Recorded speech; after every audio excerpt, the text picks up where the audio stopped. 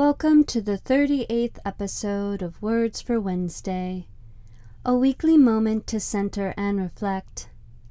I'm Dara, your disembodied voice and guide. Preferences are a peculiar thing.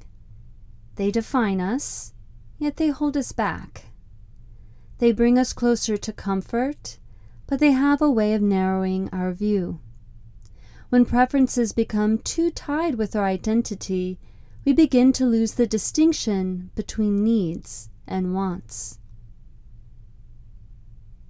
In yogic philosophy, this obstacle is addressed in 2 of the 5 kleshas, which are considered the primal causes of suffering, or the stumbling blocks that distract us.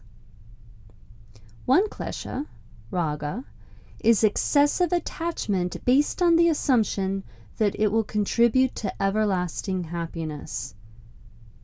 Another is dvesha, which are unreasonable dislikes. These are typically the result of painful experiences in the past connected with particular objects and situations.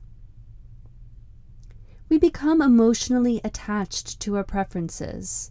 We begin thinking that they will make us happy.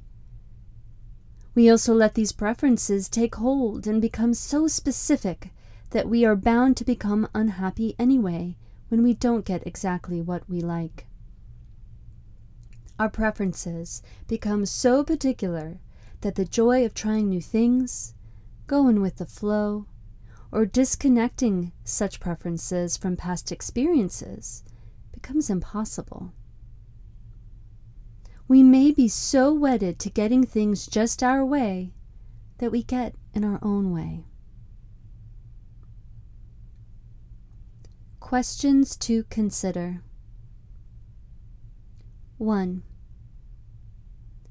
Have there been times when you wanted something so much, a specific meal at a cafe or a particular item in a store, that you became angry or distraught when you didn't get it? 2. Do your preferences feel like a representation of your identity? 3.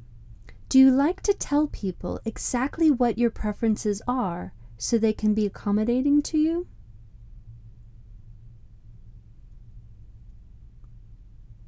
It's okay to have preferences. Just keep them reasonable.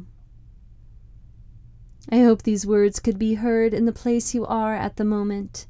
If not, listen again later or simply wait for the next episode of Words for Wednesday.